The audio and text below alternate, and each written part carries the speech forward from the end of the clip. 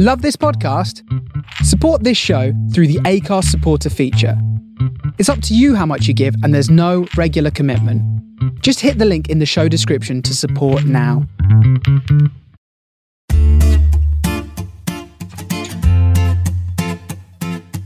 We are the younger generation. We are the ones who are going to be affected, and therefore we demand justice. What do we want? Climate justice! When do we want it? Now! Podstrike. Podcast supporting the global climate strike. Everyone should mobilise for the 20th of September because this is a global issue which actually affects everyone. We are all in the same boat, so everyone should be concerned about this. I'm striking because if we don't fight for our future now, soon we won't have a future left to fight for. Je soutiens aussi la grève des enfants. I support the climate strikes to push climate leaders to act for a brighter future for everyone.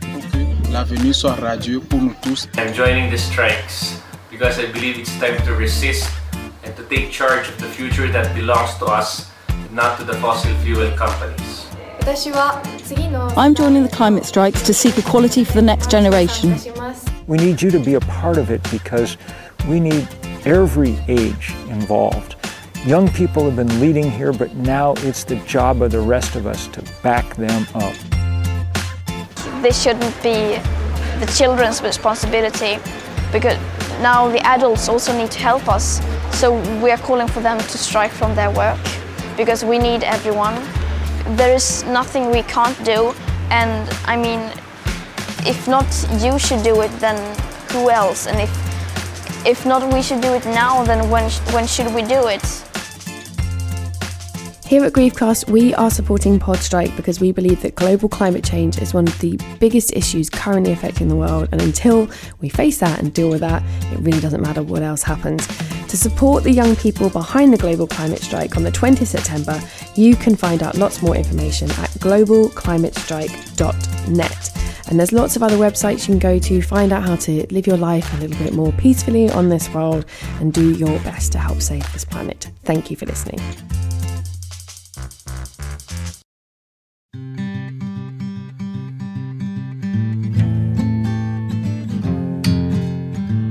You're listening to Griefcast with me, Cariad Lloyd. How do we grieve for someone? How does it change and evolve as we get older? My dad died when I was 15, and it took me many, many years to be able to express what I had gone through.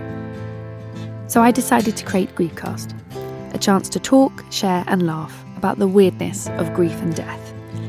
But with comedians, so it's not that depressing, I promise. Each time I talk to a different comedian about their own personal experience of grief, as we remember someone that they have lost along the way. Whether it was a long time ago or you've just joined the club, this is a chance to talk about the peculiar human process of death. Welcome to Griefcast.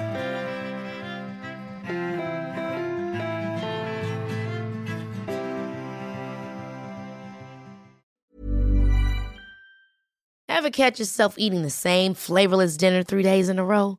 Dreaming of something better? Well, HelloFresh is your guilt-free dream come true, baby. It's me, Keke Palmer. Let's wake up those taste buds with hot, juicy pecan-crusted chicken or garlic butter shrimp scampi. Hello Fresh. Stop dreaming of all the delicious possibilities and dig in at HelloFresh.com. Let's get this dinner party started. Many of us have those stubborn pounds that seem impossible to lose, no matter how good we eat or how hard we work out. My solution is PlushCare. PlushCare is a leading telehealth provider with doctors who are there for you day and night to partner with you in your weight loss journey. They can prescribe FDA-approved weight loss medications like Wegovy and Zepbound for those who qualify. Plus, they accept most insurance plans. To get started, visit plushcare.com/weightloss. That's plushcare.com/weightloss.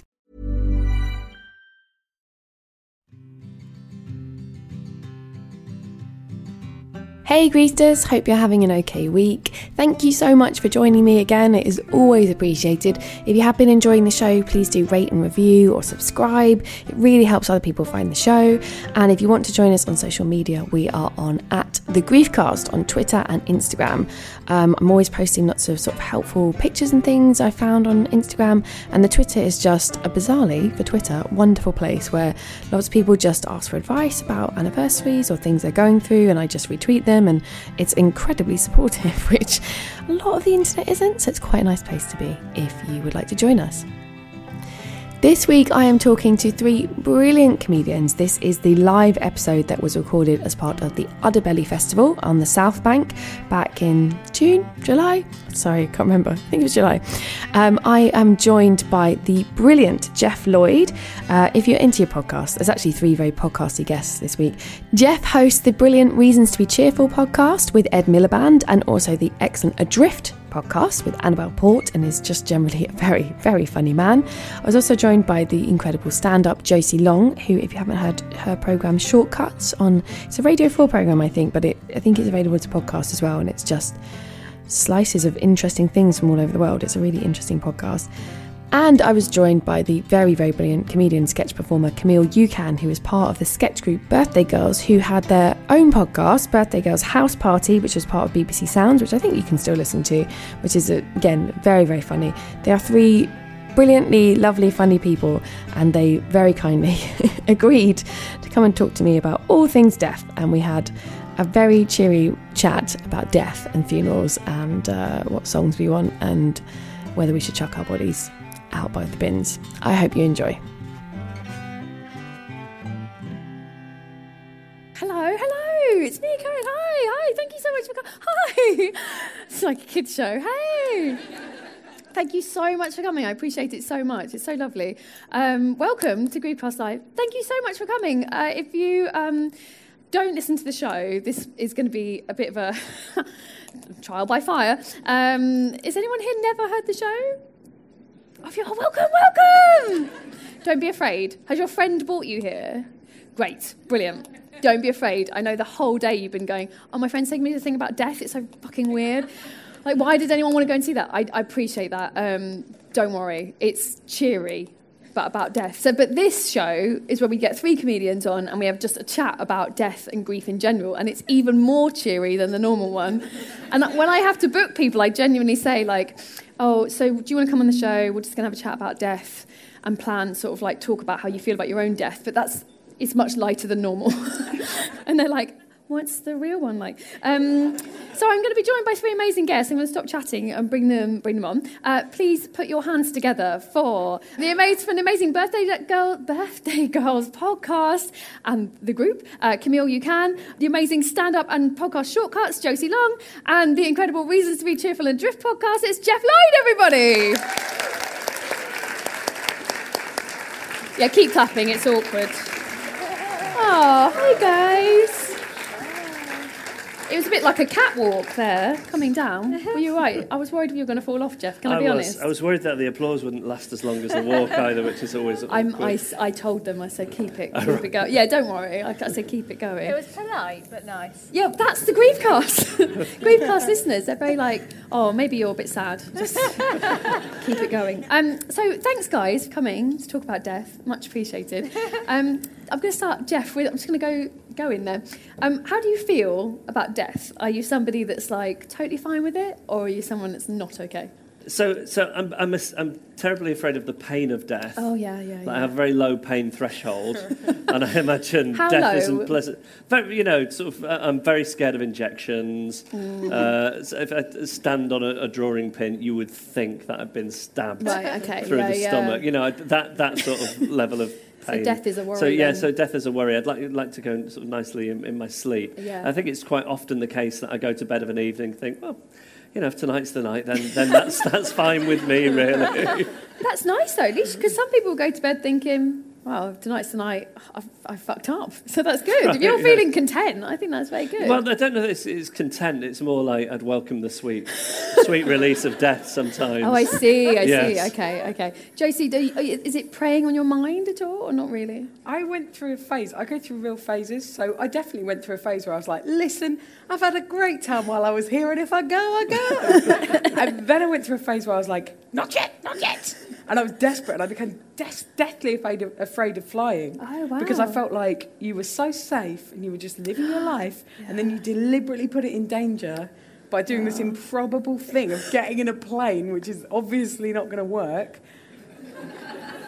And then for the duration of the flight, I'd be like... Oh, I forgot you're really afraid of flying, aren't you? Genuinely, yeah. No, for me, Josie. Go on. I'm with you. I got over it. By yourself? Yes. I've paid a lot of money for hypnotherapy. Does it help? And it's still not worked. Yeah, you just went on a flight, and were you still afraid of death I on did. the flight? I really have that feeling of, like, why would I put myself in a situation where I'm saying you can kill me? Yeah. How do you feel about the Uber on the way to the airport? Yeah, absolutely fine. Because I'm far more scared of other people's driving than I am of people who fly planes. I could get scared in that situation. I get scared in any situation of dying. I'm the opposite of you. I'll think about it before bed, but instead of being like it's a sweet release, I'll be scared to go to sleep because I'll think I might not wake up. Oh, wow. And sorry. No, I'm on the Camille side of it. Like, that's my level of anxiety. I'd love to not be like that, though. I'd love to. We'd all fucking love to. And then when I meet people who say, like, I don't think about it, I'm like, why? Yeah. Why aren't you thinking about it? Like, I'm so literally, as I cross the road, I think, this could be it. Yeah. But I did manage all the time. I did manage to get on the flight. Yeah. Carry-on's right. I did recently have to get on a very long flight for a job. She did post on Instagram, like, sat on the toilet crying, like saying I made it, sort of. Just telling my Instagram followers. But I did get on the flight. I had to fly to Kenya. Oh my goodness, that's and I long. did it. Yeah. And then I got there, and I've got some grandparents who live abroad, so sometimes we email each other. And I emailed my grandma and said, I'm in Kenya working at the moment. And she replied, and she went, oh, that's really interesting that you're in Kenya. Your great auntie Camille, who you're named after, married a South African, and his parents had a tea plantation in Kenya. And she went there on holiday, and that's where she died in a tragic car accident. And she's buried there now in a cemetery. And I read that, and it was like... And I was working the next morning, I was going to bed, I was like, it's my destiny. It's my destiny. I made it here on the plane, but now that's it. She's called Camille, Uncle Camille, I'm in Kenya. Oh my God, that would shit me up so badly. It did. I had an experience that was too much like Final Destination, and that's what tipped me into being afraid. Yeah. I was in a car crash that everyone was miraculously completely unharmed, but it should, afterwards, the ambulance and the police and the other drivers were like, you should be dead. And we were like, that's not funny. But it was literally like, the car ran head on to another car. It went in front of a lorry. The lorry drove over us. We smashed through a greenhouse. Logs came onto our thing. We went off the road into a tree. Then the logs came through and stopped there. Oh, my God. Afterwards, I was like, I thought I was dead. That's insane. How did you survive? That sounds insane. I don't know. Everyone's completely fine. But for a while afterwards, I was like, we've seen Final Destination. We know death has been alerted to this error. So scary. Yeah, that's but terrifying. You didn't die. No. Yeah, you said that, but with the whole time you in Kenya. I didn't die in a car accident in Kenya either. I'd be terrified of that. Yeah, when you're in situations like that, do you feel any urge to... I was once in a car that span around on the motorway in Sweden, and I didn't have any instinct to try and get out of the car or undo my seatbelt or try and seize control of the steering wheel. I just sat there and thought, oh, well, this is probably it now. And there was a song on the radio, and I was thinking, well, this is probably the song I'm going to die to. Like, I don't think I have any survival instinct. I think on a plane when there's turbulence, I've been sat with people who said, okay, well, I want to sit near the aisle because I'd be this close to the exit and I've planned this. Whereas I think I would just sit there and think, well, there we go. This is it. On the plus side, you'd get a lot of unopened bottles of water and little bags of nuts because everyone else would be panicking. You going to eat that? Just last. Those pretzels, do you want them? No one needs them now. I definitely find that really interesting that you're so calm about it, because I am definitely like, I'm always like in my head it's permanently a crisis. Right. So like, if a crisis happens, I'm fucking amazing. Yes. Because I'm already there. So like, if somebody gets hit by the car, it's like, I thought you were going to be. So I'm ready. I'm complete. I'm like, I've seen that. I've like called the ambulance, been extremely calm while everyone's, because I was like, that's what I thought was going to happen. And they say people with anxiety are better in crisis because we're so alert, so we're so ready for it. It's a survival. It's survival, but you have to remember the tiger's not here. That's what they tell us. People with anxiety, the tiger is not here. Because you're acting like a tiger is right next to you in your like primal state. What do you have to do if there is a tiger there? I'd be ready for it, mate. Because I'm acting all the time like there is a tiger. So I'd be fine. If you were Siegfried or Roy, you would have been fine. Jason, like, how have you thought about how you want to go then? Obviously not in the car crash. That was awful. No, I don't really like thinking about how I would go, because I sort of would rather just go. Hopefully it's not going to happen till I'm an old lady in my bed. Right, yeah. I'm not somebody who, I don't sort of go, oh, drowning seems nice. I'm like, no, none of it seems, and going in your sleep to me doesn't seem nice, because it's like, you don't get to say goodbye. I think what I'd like would be a nice period where I say goodbye to everyone, and they come and we have a very nice moment and they leave me like grapes or whatever, and then the next one comes. You can have a lot of well-wishing. Oh, you want well-wishes? I'd like a period of well-wishing and then a gentle period of diminishment. Oh, nice. At the end of my life. And do you know what I'd also like? Yeah. I'd like, just as I'm drifting off, to overhear someone say, oh, she's a lot of fun considering she's 97. I'd like something like that. I'd just like it to feel positive and gentle. That's but nice. I feel like most people, that's not really an option. It's not like unfortunately, it's not a choice. You don't get to fill out a form and be like, I'd like the diminishing slowly while still being well. Unfortunately, you don't get to do that, sadly. But that sounds great. How long a period of diminishment are you after? I think it's important you want to know. I don't know, because you don't want it to be too far. Yeah, that's true. Because you don't want people to be like, oh, you better hurry.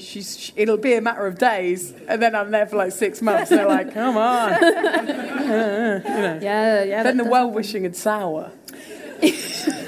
I think 10 days, that's like the perfect time for a holiday. Yeah, exactly. 10 days or 3-night city break. Oh my God, yes, a 3-night city break of diminishment would be quite nice, wouldn't it? What about, Jeff, how are you feeling about a 3-night city break of diminishment? It's too long for me. Oh, really? It's too long a social interaction. They don't need, no interaction needs to be longer than an hour and a half, really. So you want an hour and a half of well-wishing and then bang out? Yeah. That's so fast. But I think it would be fine. I mean, what have I got to say, really?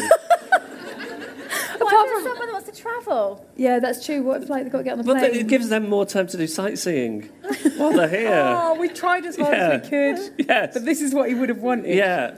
Is it everyone all at once, or is it an appointment system? It's up to you. Depends. It sounds exhausting. Well, yeah. How would you want to go then? This was Josie saying she wanted her well wishes. You don't have to. You could just go with no well wishing. A little well-wishing. Slight well-wishing. It's a moderate well-wishing. I think just my wife and son would be fine. That's for me. Yeah. Oh, keeping it small. I could FaceTime some other people. Just a family. And then I could wrap it. Oh, sorry, the connection. Pretend to freeze or something, just to get it over and done with. Don't get on the plane. Don't bother. It's fine. I'll Skype you. Because I have anxiety about my last words. This is a big thing. The last words. Yeah. Because what if you say them thinking your last words? Yeah. And then, you don't die. Yeah. And then you think, I've got to say something more poignant, or do you have to point out the fact that... Yeah. So I wanted those to be my last words. So if you could just remember those. Anything after that is like a postscript. What you do is, say you got a sentence, say you say something like, the most important thing in my life was love, right? What you do is you say, remember everyone, the most important thing in my life was love. Could I have a coffee? The most important thing in my life is love. Just tack it onto the end. Yes. I need the toilet. The most important thing in my life. Because then technically...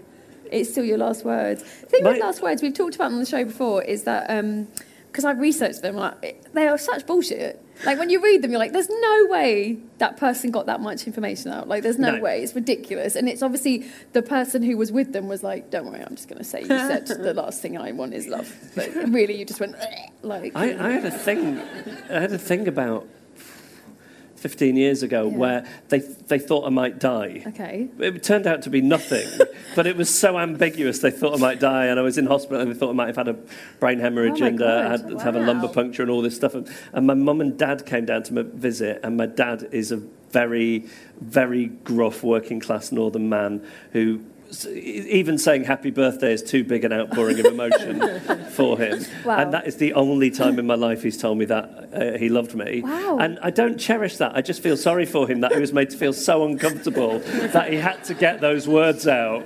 Because, oh, God, he's going to die. Well, I've never said it. That's so... But isn't that nice that he said that? Don't you feel chuffed? That No, I just feel awkward for him that he had to do it. He wouldn't have enjoyed saying I love you. It's nice, though, that I think... But it's nice to know that when push comes to shove, he will be awkward for you. Yes. That's reassuring, isn't it? Camille, what do you want your last words to be? Why did I get on the plane? I shouldn't have gone. Sorry. I forgot how actually scared you are. I'm actually so sorry. Thoughts? My last words. I mean, it's difficult, isn't it? It is hard, actually. I've not thought about last words. Yeah. I think I've always, like Josie, liked to think that I'm just going to go nicely in my sleep. Oh, no, you're doing the whole everyone well-wishing. You've got well-wishing. You've got well-wishing. I like to think that I'll be 120. You want to go 120? If I can take a pill and live forever, I will. Would you? And I'd make everyone else take it with me. Why? I know, everyone thinks that's mad. But don't you think you get to a point where you just be a bit bored of it all? No. So many countries to go to. And you have to get planes by then. We'll be able to go there in some safer way. Oh, you think that's the key? Yeah. You'll be able to travel. Oh, Camille, that's so sweet that one day you think, I'll be able to go and not be scared. Yeah. Oh, God, I hope that happens for you. Time travel. Last words, though. No, I want to go back to 120. What are you going to be doing for the last, from 100 to 120? Because my grandma got to 100 and it was pretty quiet for the last 15. Really? Yeah. It was really so she died when she was 100 and everyone goes, oh, congratulations, good genes. I'm like, well, actually, mostly not, but quite a lot of the dying side. But it was really, she was in a home, she didn't know what was going on. Oh, yeah, well, no, when I imagine this, it's a bit of a fantasy. Yeah, but you're with George Burns. It's, yeah, you know, Okay, I'm imagining I'm 120, but I'm basically like I am now. So literally no I'm aging. going about my day. I've got a load of dogs. I don't have dogs now. That's another fantasy. Loads of dogs. We're all having a nice walk. Oh, that'd be a nice way to go. On a dog walk? Yeah. That'd be lovely, wouldn't it? On a dog walk. The dogs are and I just taking go, you out. come back, and then I'm gone. The dogs are running off. This is dark, isn't it? I'd worry that they'd have to stay by you for ages. Like Greyfriars Bobby. Like Greyfriars Bobby. I loved that. I read that when I was really little, and I loved that. There's a Japanese same story as well. The owner went to the same subway station every day, and he waited at the station every day for the master, and then eventually just became the station dog. But this was in the 80s, I think. When was Greyfriars Bobby? I feel like it's a bit of a Victorian lie. Is that wrong? Did it really happen? Greyfriars Bobby. He's got a statue, hasn't he? Yeah, in Edinburgh. Yeah. But was it the pub? Do you know? Wasn't he waiting outside the pub for the person? I just feel like it's. Didn't he wait on the grave? Yeah, he waited on the grave. Oh, Yeah, I'm sorry. I'm sorry. But aren't there doesn't it confuse it? There's a lot of old country and western songs about dogs sitting on graves as well. I think. It could, because people always say that's the difference between a dog and a cat. A cat doesn't care. Cat would piss the on cat your would be eating you within an hour. Whereas the dog is loyal and it would sit there. Would the dogs eventually eat you? Has that happened? No, I think it would just wait. Yeah, it'd die of old age. Oh, or starvation, dogs are maybe. So good. Yeah. So the dogs, what are you imagining? Like a field, and you're like, oh, this way, come back. A field, we're walking along. Yeah. I dropped down 120. I'm happy to go by then. Relieved, I think. By 120, people are like, my God, she's still here. She's still going. The dogs gather round like some kind of ceremonial ritual. What do you want the dogs to do? There's a festival then on that day every year. Some kind of death and dog festival. I would go to a death and dog festival. That sounds Day brilliant. of the dog. Day of the dead dogs. Day of the dead dogs. Mexico, pick it up now. Day of the Dead Dog, that'd be amazing. Yeah. I'm not the only one, don't pretend. You'd all go to Day of the Dead Dog, you'd come here. I think that sounds nice, Camille. Okay, yeah. That sounds good. I'll stick with that then. Yes, we used to do a thing on the radio show called the Dead Dogs Memorial Wall, God. where we would play a panpipe version of Eric Clapton's Tears in Heaven and then read out the names of people's dead dogs. And people accuse me of being bleak. How did that go down on the radio? It went down fine. We ended up, People do love remembering dogs. We did a charity single of it. We got to number 190 something. That's not bad. In the iTunes chart. Yeah. What was the charity though? Where did it was Batsy Dog's Home. Wise. That makes sense. Speaking of those sorts of things, so Jeff, after you've gone, you've just had an hour Skype chat with people when you've died. What are your funeral plans? Have you thought about? Well, I'm very mixed on this because on one hand, like I think that they could literally like throw my body in a skip round the back of a Chinese restaurant and I wouldn't care. Really? And then on the other hand, like I really like the idea. What I don't like is any kind of celebration of my life. Okay. I'd want it to be a very somber affair. Okay, so very sad. Yeah, either sort of classical music that I would need to research that was probably Russian in origin. Okay. Or I have that Joy Division's Atmosphere in my head a lot. Yeah, they made a video to that in the 80s, which was all black and white. Anton Corbijn directed it, and it was lots of druids carrying a picture of Ian Curtis. And I've thought about a sort of funeral themed around that. Perhaps. Does that mean you're making your relatives who were not allowed to visit you dress up as druids while carrying a picture of you? That seems like, if you get that email, you're going to be pissed off. Like, he didn't want me to come to the hospital, he didn't want me to say I love them, but I have to now find a druid outfit. That's like getting invited to the evening do. Yes, absolutely. When you find out other people, you're like, see you there at 7, they're like, oh, we're going at 2. Do you think it's compulsory to go to the wake at a funeral? You might be looked down on if you missed it. I was at a funeral a couple of weeks ago, and you know, it's somebody I cared for, but I really didn't want to go to the wake because I didn't want to mix with other people. What am I going to say to those people? I don't know them. It was something like the social circles didn't cross. Oh, yeah, that's difficult, isn't it? It's like at a wedding when it doesn't cross. It's like you're an individual friend. Yeah. So your friends are on a one-on-one basis, but then they have like the group friends, and you're like, I'm not the group. I can't. And then they've heard of you. Is that what you were worried about? Like, they'd be like, oh, he talked about you, but you'd be like, that's it. Yeah, I mean, I was worried that they wouldn't have even talked about me. And Jeff's just so worried.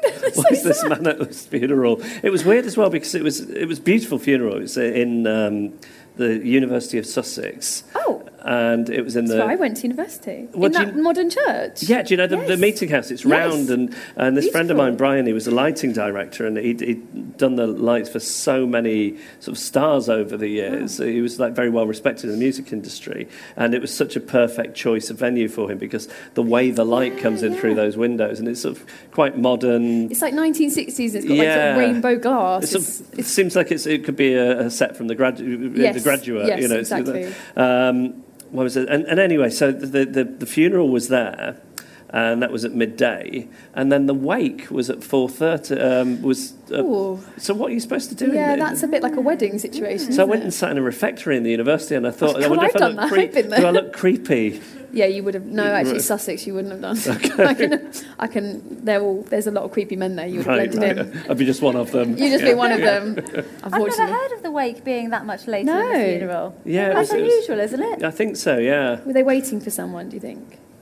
Someone coming from afar? I think maybe the family were going off for some kind of private... They might be in the crematorium? That's yeah. What did you just say? Or the burial. Burial. Sorry. You won't have, if you're here listening to that, you won't have heard Camille sort of... I don't know what... I did a dip. Sort of down, like a bunny hop. Like a bunny hop dip into the... burial, cremation. What do you call it? What's the fancy word for burial? Oh, God. Internment. Internment. Yeah, so maybe they had the service and they went for the cremation. They had this beautiful thing where it was I think a wicker coffin. Oh, yes, I've seen that. Beautiful, really lovely. And they encouraged people to come and touch the coffin and just think about their memories of Brian. Nice. And I didn't do it, and I sort of because it felt like I don't know, I felt too self-conscious because people were kind of getting up 2 at a time and going, then a few more would get up. You didn't have a friend to go and touch the coffin? No, and I really regret not touching the coffin now. That's hard because it's like because one of those things that happens at a funeral and everyone's like, just do this, but there's because sometimes people are sad and they're very emotional about their feelings. I think sometimes you don't think if you're not. You're not family, you might be thinking, oh, should I touch your coffin? It felt like the grief belonged to other people more than it belonged to me. Yeah, that's what I mean. Yeah, when you're like slightly moved, you're like, oh, should I? Yeah, I can see that. Oh, that's a shame, but I think it's like, but you went to the funeral, that's the main thing, isn't it? Rather than, you were there, that's present. Josie, have you thought about cremation or as we call it, the dip, the burial? As Camille likes to know. I used to really, really just desperately not want to be cremated. Oh, really? I just didn't like the fact when I was younger that if you went to the cemetery, the cremation things, it just felt too impermanent. Yeah. I thought, right, if I'm being buried, then I'm just sort of sat there for eternity. Yeah. But I think, now I was thinking about this, like, what would I want my funeral to be like? And I thought it might be really funny. And I don't mean politically, but if it was all the things I really didn't like, and basically I gave a speech that was like completely misrepresenting me, and all the music was like shit I hate, and people would stand up and say, oh, you know, like, the one thing she loved was the rugby. Oh, she'd always be at the rugby, drinking a beer. Now we're going to play the Divinals, I Touch Myself. I hate that song so much. Like, and I want everyone to buy into it, be like, she would have loved this. But it literally be my least favourite thing, so that, like, a few of my friends would be like, she wouldn't like it. Like, this is bullshit. Like, because I think, you know, people, you know, try and make a playlist of songs for their funeral, but it is the truth that you won't be there. And although I had a friend who died about 6 years ago, and I went with another of his friends to the funeral, and it was really beautiful, but it was really sad because he was a young man, and it sort of was so bittersweet, and there was a lot of crying, and then at the end of it, they played Get Lucky. We were like, what is this? And then they put a little note on the order of service, and he'd been, when he did pass away, he was in, when he died, he was in France doing a ski season. He'd like saved up to go and like hide in this hut and do loads of snowboarding, and they went through his iTunes library after he died, and they found out that he'd listened to Get Lucky something like 5,000 times. And basically it had only been out about 6 months, so it was literally that he'd get up in the morning, I assume, and just put his headphones in, and just like, I'm up all night, fun. And it was such a beautiful, hilarious thing. It was like, wow, I did not know that you only listened to Get Lucky. I think that's so nice that they sort of took the honest route, because it's the kind of thing you could like look on your friend's iTunes and be like, oh, obviously we won't tell anyone, we'll be playing like, you know, Bach as they would think people, but to be like, yeah, let's be honest, we really like Get Lucky, like, let's enjoy it. It's a great song.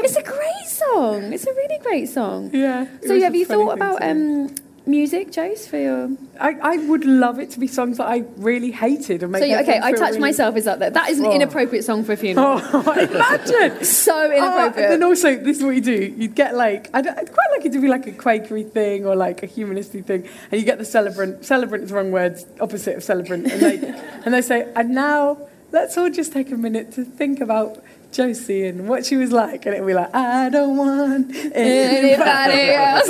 Well, yeah, I honestly do. I'd love it. It would be.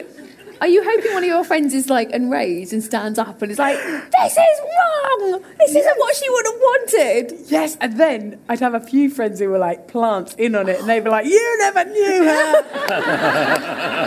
This is all she loved at the rugby.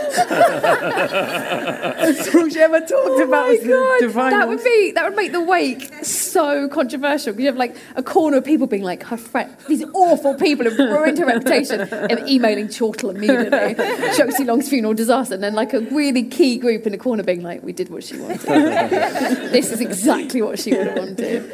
I mean, it's a show. It's definitely a show. People be talking about it afterwards. And I'd like the coffin. This is what I'd hate. I'd hate this. I'd like the coffin to be branded with loads of brands.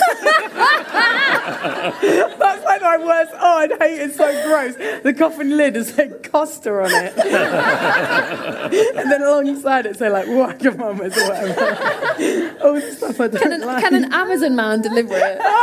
He's like, yeah, it's for Josie. Yeah, and he'd say what Josie loved was the fact that the workers at Amazon are treated so badly. She loved it, mate. She loved it. Yeah, and we've got the coffin in a lot more packaging than it needs. Yeah. So then they have to like get out a lot of paper to find her. We bulked it out with plastic straws. Oh my God, plastic straws.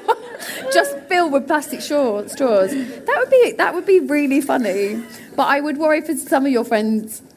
What about the friends who thought they'd be in the key circle that knew and they weren't? That would be my worry. But you're dead, so... I think we're overestimating how well I'm liked.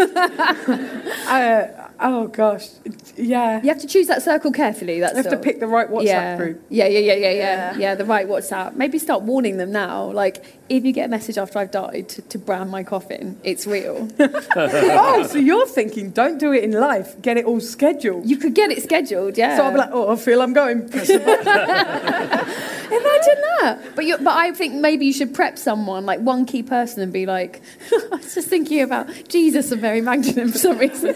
When they're like, he's dead. She's like, no, mate, he's not dead. He told me he's coming back. So you need somebody that when they're like, I've got this weird email about Josie's funeral, and they're like, yes, of course you did. Come this way. And then someone is like on it. I want these dreams to come true. That's what I'm saying. Okay. I really appreciate your thoroughness. Yeah. If people want these funerals, I think they can happen. That's what I think. It's an option available for you, but the death isn't. We can plan the funeral.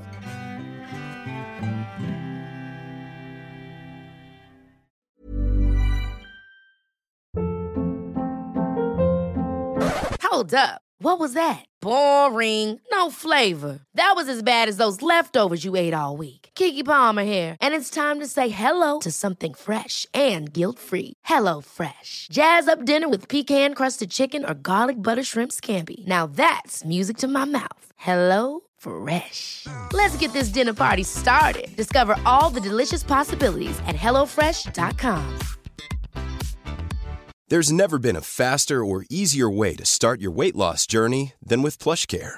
PlushCare accepts most insurance plans and gives you online access to board-certified physicians who can prescribe FDA-approved weight loss medications like Wegovy and Zepbound for those who qualify.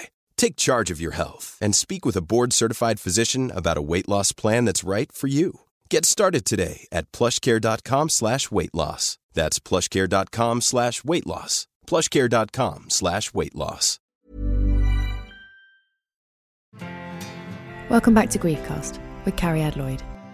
Bill, what do you want in your funeral then? Or you can't even think about it? Yeah, I don't like to think about it, but I'm making you. Yeah, and recently my nanny died 6 weeks ago, and she didn't leave any information about what she wanted, and that made me think, because I've been to a fair few funerals. But I haven't been involved before in the planning of what happens when someone dies, and having to go to the funeral directors and sort this out and sort that out. And I did realise then, because it's a real stress if they haven't left anything about. I know. You're like, do they want that song? Do they want that person to come? Yeah. Do they want this? Do they want that? And when we went to the funeral directors, he whacked out this coffin brochure. And they get out and they're flicking through, which coffin do you want? What handles do you want? Yeah. And he kept saying that we have the standard pine one in stock. And then I said, well, she actually really liked dark wood. She had a real thing for dark wood. She never had any pine or anything like that. Mahogany. And he went, oh, see, okay, that's going to take about a week or so. I've got the standard pine in stock. And I went, she really liked dark wood. Can we order the dark wood? And then he went, I don't mean to be rude, how big is she? And I went, she's not that big. He went, yeah, I've got one out the back. She might fit into that. Oh my God! Camille, this is not good funeral directorship. I know. That's bad. And what pissed me off as well is that everyone that had recommended this funeral director, the reverend, the place where my nanny had lived, everyone was like, oh, isn't he lovely? Isn't he lovely? I thought bullshit. I hated him. But they might be getting the old... I think so. Yeah. There's some backhanders. Money going on. Pine, no questions. They took the pine, yeah. Perhaps they liked pine. Perhaps they were pine people. Everyone loved pine. Well, she had the dark wood. Oh, I'm pleased. She squeezed into the dark wood. Elbowed her in there. Nanny, you're getting in, otherwise you've got to wait a week. That's really bad. That's genuinely, because obviously talk a lot about this. That's very bad funeral directorship sensitivity. Yeah, that's not. It all seemed like a bit of a faff, to be honest. Yeah, it seemed like you're bothering him. But and also it's like you don't. We had to take the outfit for her to put on. Oh yeah. And we decided she was going to wear what she wore on my wedding day because she really loved that outfit. And then I was like, do I take her knickers? Do you wear knickers and a vest? I don't know. Did you take I did in the end. I thought she wouldn't want to go in without her knickers and vest on. Not for all these years. You know. Does that mean loads of people go commando to their funeral? Depends if people remember, I guess. I'm with you though. I think you did the right thing. Your nanny would not have wanted to be the cook. I don't think so. So I can tell already. I never met her, and I know she wouldn't have wanted that. She would not have wanted it. No. It's a bold statement. It is, isn't it? It is. It's bold if you've got an open coffin, isn't it? Oh no, that bit's normally closed, isn't it? Yeah. That's so tricky. That's what I mean, the practical elements. And one tip, actually, the Emma Freud episode, she was saying, she did a whole article, if you are, what's the word? In the middle of trying to look for a funeral, she wrote a good article about booking a funeral. And you can have them come to your house. What do you mean? The funeral director, you can request, I don't want to come to your shop, I'm bereaved and sad. Oh. You have to come to my house. And they will, but they just don't talk about it. Because it's a bit of a faff. Yeah. And then you can be in your own house with your own cup of tea and your own mug, and you can be like, so then when they ask you difficult stuff, you can be a bit more supported rather than basically in an office being like... That's lovely. I know, it's a really good tip for future. Yeah. You don't have to go and you can switch. Like banks, you can go, I don't like this one, I'm going to a different one. But it is, once you've started the process, I know, you like don't banks, you don't want to do it again, do you? It's difficult. Well, that's tricky. Did you speak at your nan's funeral? I wrote the eulogy and did it with my sister. Oh my God, how was that? I think reading it with someone else, and I made sure it was quite funny. I'd only included funny stories. I tried not to make it too sad, so I didn't want it to be a really sad thing. I wanted it to be a funeral that was quite fun and happy. Celebratory. Yeah, and I think it did feel like that. My sister sang a song, any excuse. Big opportunity. What song did she sing? She sang The Rose, Bette Midler. Oh, yeah. Which she used to sing to my nanny. Oh. Brought her mate along who played the guitar. It was like a little concert. Oh, that's nice. That's lovely. It was lovely. And that made me think, actually, I think I'd like mine to be a bit of a party. Yeah. A bit like, I'd love my mates to be involved, like a shit talent show at school. Or like a new material night, if you're a comedian. Yeah. And then everyone can do a little thing. Yeah, a little turn. Yeah. That'd be lovely. Have you thought who you want to do the turn? No, it's a free-for-all. It's a free-for-all, but you are in we should say you are in a sketch group. I'm in a sketch group, so they'd be bad form if they didn't. That's what I was thinking. Yeah, but would they be obliged? Can they do a sketch that you used to be in, and they someone just puts a wig on it? No, I think they should just leave it blank. Like there's just a gap where your line was. And they will just respond like, "You can't say that." Yeah. What, broccoli? And then there's just. And then they move to the next line. Very good. There's a sketch that involves broccoli. Very good. There is. I remember the broccoli sketch. I love that sketch. I saw the first time you did that sketch. It was very good. I'd like to see some good, solid comedy performances from people you've known through the years. Yeah. But then I went to another funeral recently, and I mean, my funeral would never be like this because I don't have this much weight in real life. But this person was had so many friends, family. It was like going to a rock concert. Oh, wow. Yeah, he was my choir leader, and he was really big in the gospel community. And so there were so many singers, there were hundreds of people there. It felt like going to a wedding. I don't mean to be bad, but I bet that was a good funeral. It was amazing. I bet, was the singing amazing? Singing was incredible. Oh, that's good, isn't it? And he travelled the world and had loads of different choirs. They all came over. That is what you want from a funeral. Yeah. There was a dress code. You had to dress up. Oh, yes. I bought a dress especially. Oh, I'm loving this. Yeah. This is so good. Organised it. His family and his church. And if you have a church, you do get a good funeral. It's sad to say in a secular society, we've all got to admit, once you go secular, your funeral will be a little bit depressing. Yeah. It just is, because the pomp and ceremony, that's that time when churches are often, not great, but my God, they do funerals well. They're like, we've got this. Like the vicar's got the outfit, they know what to do, they've got the choir ready, just a bunch of people who never even knew you, just ready to sing for you. Yeah. I talk about this a lot on the show, and I will repeat this endlessly. If you want things sung at your funeral, you need to prep your friends now. You need to get good singing friends. Now? You need to walk... Who do you know, Jeff, that's a good singer? Do you know someone? I'm not... I do, yes. Right. You need to put in a word. Because what happens at British funerals is there's a hymn that no one knows, and it's like... And what you want is, and this is at Welsh funerals, we talk about the show, just one person at the front going for it, and that will make everyone else feel like, oh, I can hide. And then they'll sing more. So that gospel, no one was worried that day about the singing. They were loving it. I was interested in the dress code. What was it? Oh, you had to dress up. You couldn't smart. You had to be really smart, dressy. Right. A friend of mine died last year, and he was a big football fan. And when they sent out the information about the funeral, they said they wanted people to wear football shirts. And I'm not a football fan. I don't own a football shirt, nor do I support a team. And I thought it would be strange to go out and buy a football shirt of a team I didn't support just to wear it once at a funeral. But then I wondered if it would be disrespectful to turn up in a black suit. What did you do? What did you do? I texted somebody else who was going. And they let you like on. It was a night out. What are you wearing? Well, what did they say? What happened? They weren't going in a football shirt either. But, so okay. they wore a suit and it was fine. This one I just went to. I went to put on my black suit and I've put on so much weight it doesn't fit anymore.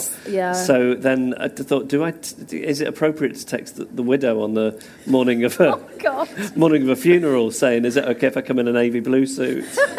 Did you text her? No, I made the decision. I just thought I'm just going to unilaterally make this decision. Yeah, but it would have in a way been quite a respectful thing to do. No, it wouldn't. Respect is leaving the widow alone on the day. Okay. It's like a wedding. You don't go up to the bride and be like, "Oh, I can't find the canapes." It's like it's not her job. You go to someone else. And you don't say to the comedian, "What time does the show start? Does the venue open?" Yes, the comedian doesn't know. You don't know exactly. Or like, why was the price out? This is more just I want this to be recorded and put into the ether. Yeah, there's people. It's like it's not her job to tell you about the suit. But she was the only person I was worried about offending by not wearing a black suit. But it's her husband's funeral. She's not bothered. Right. Well, I didn't text her. Yeah, that's good. You did the right thing. Decision. Yeah, you made exactly the right decision. Because that's the thing. It's like on the wedding. Like that's by the time it's the wedding, you don't give a shit what's happening. And I think at the funeral, you wouldn't be like, oh, what is Jeff wearing?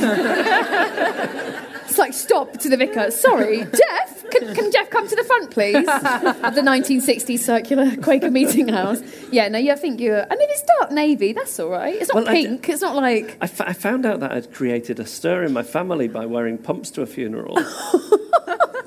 A stir, like what? So they talked about it behind your back? Yes, exactly that thing, yeah. So I'm vegetarian, and so I don't wear leather. Right, yeah. And I hadn't been to a funeral for a long time. This auntie of mine died, so I had the black suit, but I didn't have any shoes that looked like grown-up shoes, so I just wore some black pumps. And I thought black? I thought it was fine, but apparently not. Oh, yeah. Wow. So it's made me quite paranoid. Oh, yeah, that's fair enough. I thought you were going to say like white trainers. I'd be like, yeah, a bit much for a funeral. Like your brand new spanky Heelys. Yeah. See you later, losers. But black pumps, I feel like... Well, not in my family. So, some people are so... The thing you forget is, like, how traditional some people are. Because I've done the same thing. I think I've said this, but the worst thing I did at a funeral outfit, actually, was my mother-in-law's funeral. So I was a bit panicked, and I just put on a black shirt and a black skirt. I thought, this is fine. And it wasn't my go-to funeral dress, which has done me proud, done many a funeral. It's a black crossover, it's jersey, it's soft, it's comfortable, it's long sleeves, perfect, right? That's perfect funeral dress. And I put a belt round it, so I thought, oh yeah, that makes it look, I don't know, just something, I thought, yeah, that's good. And then we were like, I was handing out the food, and I realised I looked like the waitress. I looked like the hired... I really looked like... There was just something about the shirt and the skirt. It was like a pencil skirt and a bit of a frilly shirt, and it just looked like they'd hired me. And I could tell some people, because even though she was my mother-in-law, obviously, she died fairly old, and there was lots of people coming from who didn't know who I was. So some people thought they'd hired me for the day to give out food, and I had to be like, no, she was my mum. So then I stopped handing out food. I thought it's the only solution. I just can't do it because I'm going to look like, holding the tray. Yeah, it's too much. It is awkward, isn't it? You don't want people going, well, that serving girl was very over-familiar. But I sort of do, because that's so old-fashioned. I'd be like, wow, what? It's 1890. Tell the serving girl to move the sandwiches away. Jeff, you're big on music. So have you thought about music for your funeral then?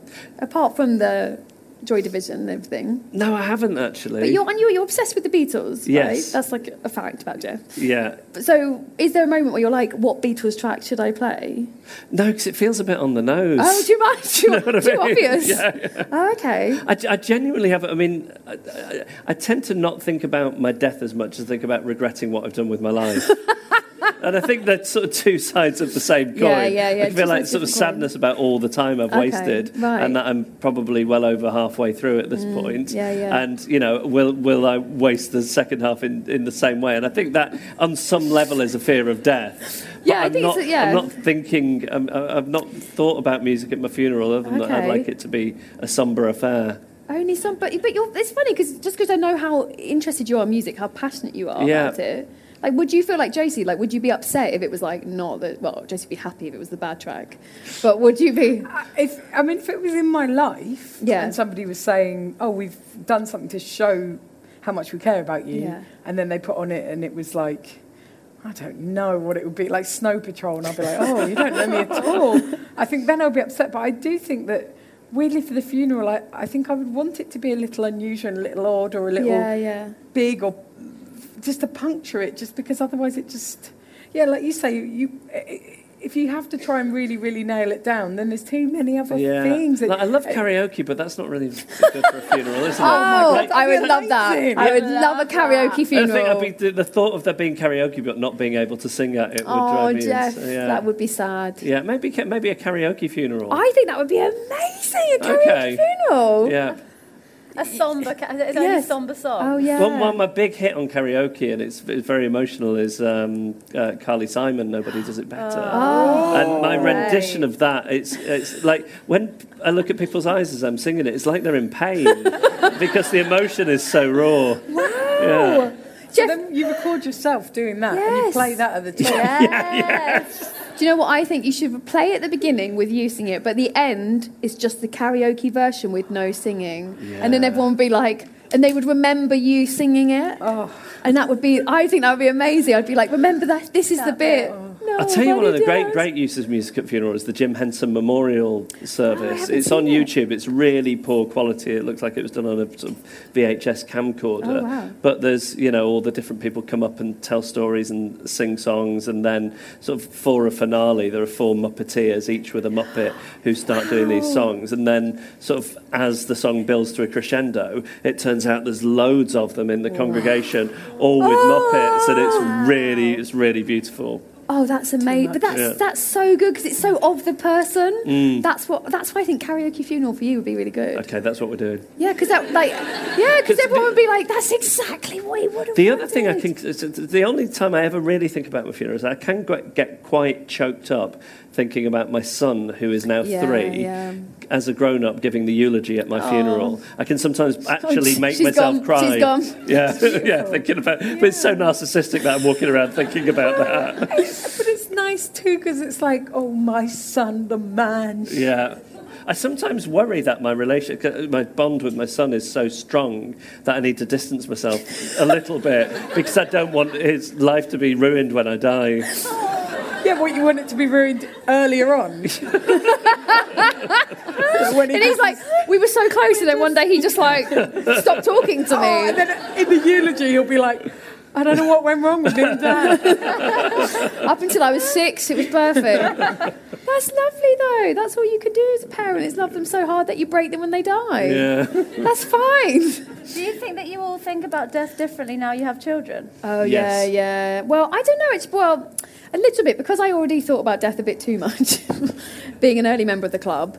It just sort of, unfortunately, I would say compounded lots of anxieties. I already was like, oh, you could die at any moment, and now I was like, I could die at any moment, and I'd be leaving a child.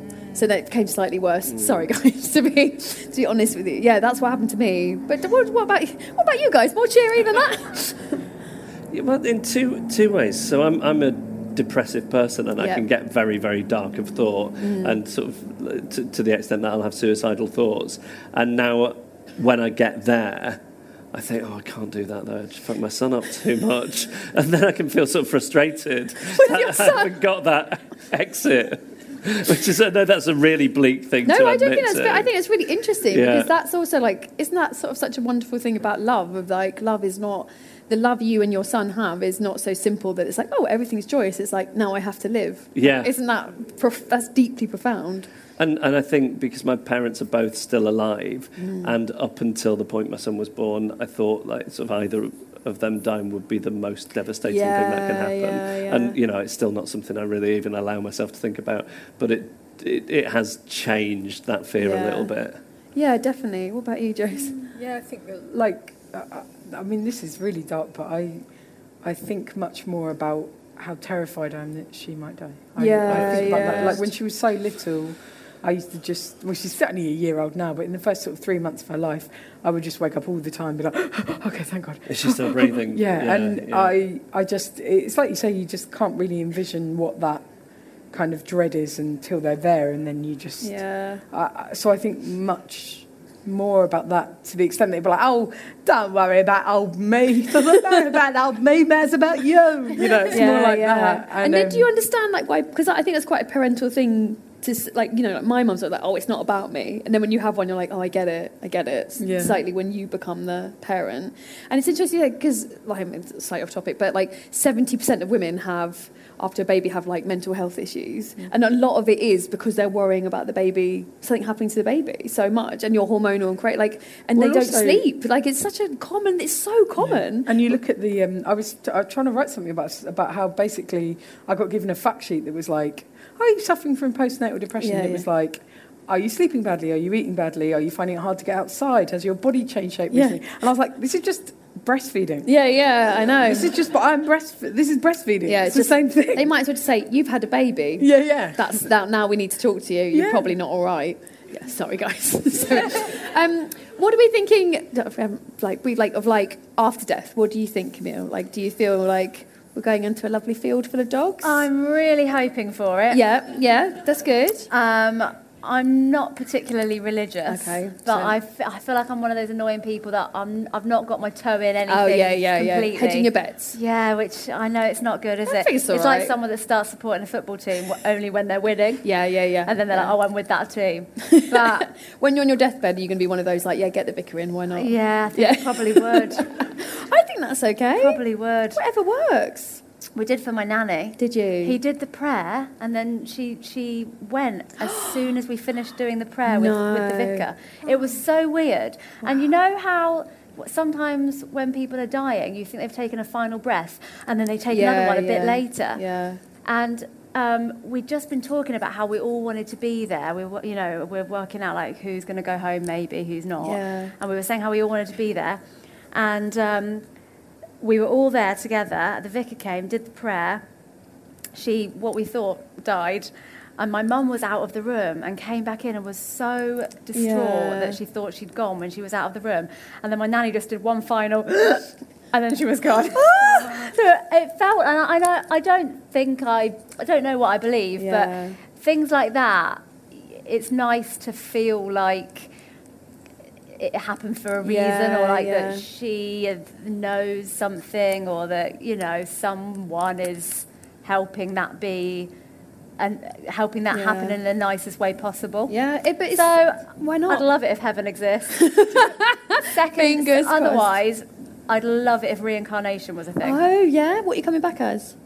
Dog, horse, dog or horse? Just a faithful friend. A faithful She was a respected animal. Respect, you want. But that would suggest that you'd have to be not that good a human, but not that bad either. Yeah, you're hedging your bets. Because if I was really good, will I get to come back as a human? Yeah. Ah.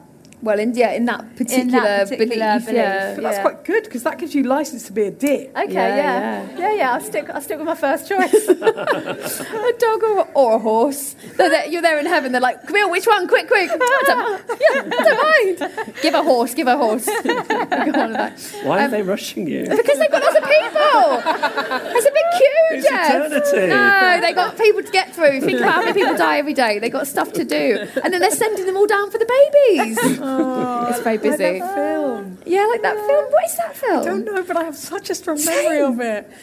Jason, what are your thoughts of life after death? Well, I have a really opposing experience to what happened to you, Camille, which is that my grandma, my mum's mum, I absolutely adored her and was very close to her, especially so she died when I was 24, and especially kind of the last 5 years of her life, I had a really lovely, close relationship with her, and I used to visit her all the time. Absolutely, loved her to bits. And then my mum, me and my sister, she was very ill, and we knew that she was probably on the way to dying.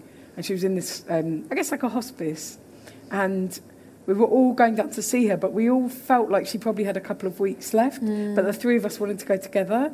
But there's a lot of kind of shifting sands in my family of like, this person doesn't want to go with this person today, or this person's decided that person's done this. And I was sort of trying to work out who to go in the car with, and I lived in London and my mum lived in Orpington and my sister lived in Maidstone, so it was like, are we all going to meet at services in two cars and then I'll swap cars? It was all this nonsense. And I really remember that we got to the hospice and we stopped downstairs and we all got like a little juice box and a little like Fruisley. Yeah. And we were sort of there going, well, better go up and see her, I hope she's all right, you know. And we got there and it had obviously just happened. They didn't realise the people coming up. So we went in and she was there and she was dead. Wow.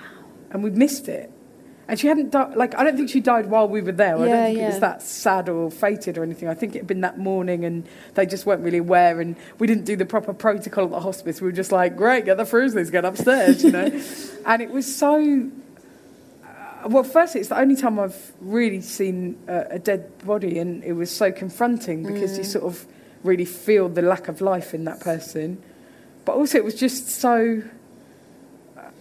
sad and beyond our control. We were just like, oh, we're not saying goodbye. And, you know, the contrast between getting a Frusley and that's it, you know.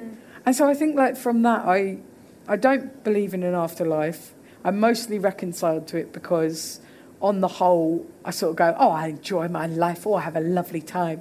But when I think of things like that, it makes me incredibly sad. And I think it's going to get harder the older I get to see the world emptying of people that I really adore. And of going, oh, well, they're gone now, you know. And also, even now, like, I'm 37, and sometimes when I see people who are about 17, they really remind me of someone I used to know, or someone I know, and then you're like, oh, no, that's not them, you know. And I thought, fuck, by the time I'm 90, I'm just going to feel like everyone is an archetype. I'm like, oh, yeah, you're a Karen, you're a Sue, you know. But it'll be even worse because it'll be like, oh, it's Karen, Karen's dead!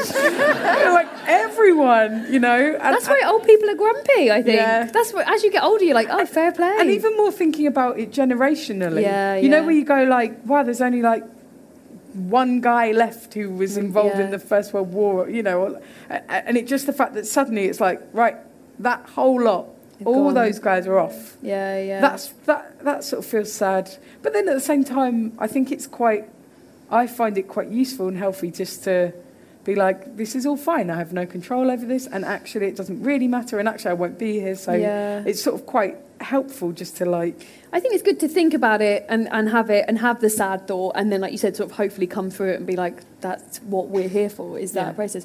But then the being there, not being there, just to say it, is so interesting. I can't tell you how many times people either say, I can't believe we weren't in the room, or they waited till we were all in the room. And I having spoken to Catherine Mannix, if you're a grief fan, is this amazing palliative care woman who wrote this book with the end in mind, and she was like, some people want you to be there, some people don't. Wow. Yeah, and I found that really interesting. She was like, it's not about... Which is like birth, isn't it? Yeah, exactly. Some people really want to go in the hospital and be like, everyone come close, give me an epidural. And some people, like a cat, they're like, get me in the airing cupboard. Yeah, and I've heard... Do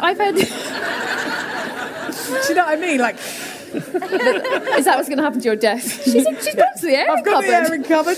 That's a lovely euphemism. Yeah, she's in the airing cupboard. But I've spoken to so many people, and I feel like this should be talked about more, because there's so many people who are so sad, and they'll say to me, I just went for a cup of tea, I just went to make a phone call, and I'd been there for like 3 weeks at a bedside vigil, and I now, at first I was like, oh, that's sad. Now I'm like, no, too many people, that person didn't want you there. That person was like, waited, they didn't want you to see it. Or like you said, opposite, sometimes they wait till everyone's around them and then they're like, I'm ready.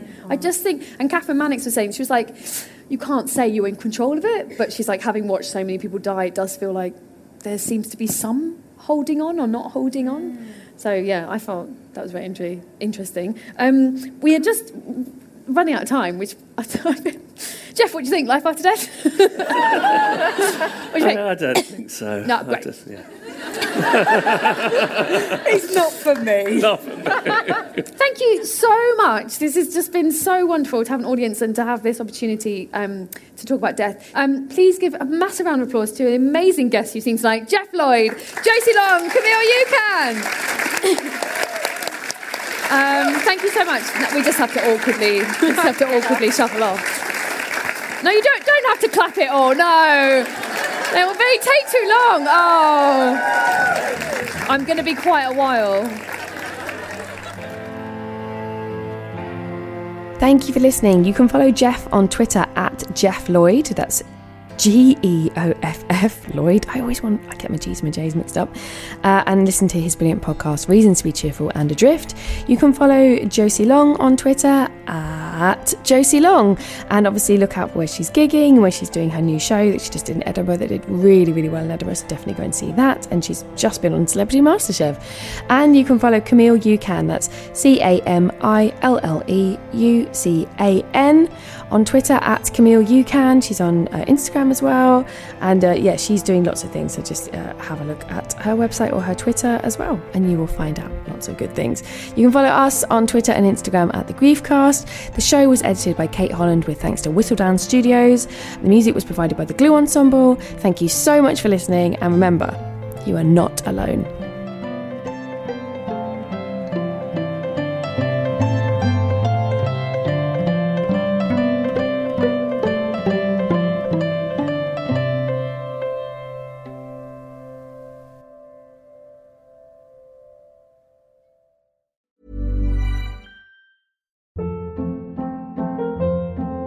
Hold up. What was that? Boring. No flavor. That was as bad as those leftovers you ate all week. Keke Palmer here, and it's time to say hello to something fresh and guilt-free. Hello Fresh. Jazz up dinner with pecan-crusted chicken or garlic butter shrimp scampi. Now that's music to my mouth. Hello Fresh. Let's get this dinner party started. Discover all the delicious possibilities at HelloFresh.com.